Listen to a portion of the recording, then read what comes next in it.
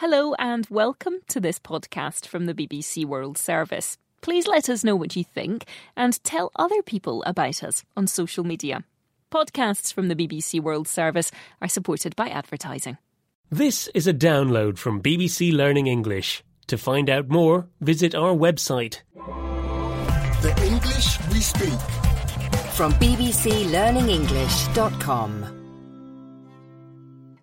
Hello and welcome to The English We Speak. I'm Feifei. And I'm Neil. So, how was your holiday, Feifei? Got any photos? Yeah, aren't they cool? Well, I haven't seen them. Haven't seen them? Well, check out my social media feeds. Well, I'll have to wait till I get to my computer. I can't see anything on this Dumbphone. Dumbphone? Yeah. I was getting addicted to my smartphone. I couldn't stop checking it every 5 seconds, so I got rid of it. And now I have this Dumbphone. It's brilliant. It does absolutely nothing, apart from phone and text. Oh, I see. The opposite of smart is dumb. So the opposite of a smartphone is a dumbphone. You've got it. It's very fashionable, you know. Eddie Redmayne uses one. Not sure about that. But let's hear some examples. Oh, my arm's killing me from playing around with my phone so much. Get yourself a Dumbphone, like me.